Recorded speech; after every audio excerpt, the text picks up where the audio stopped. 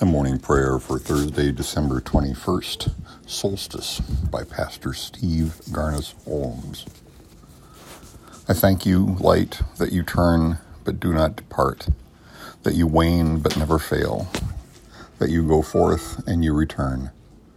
Thank you, sun, for your steadfastness, even as we tilt and turn. Thank you, earth, that you allow us to rest, and darkness, and you offer us light and warmth.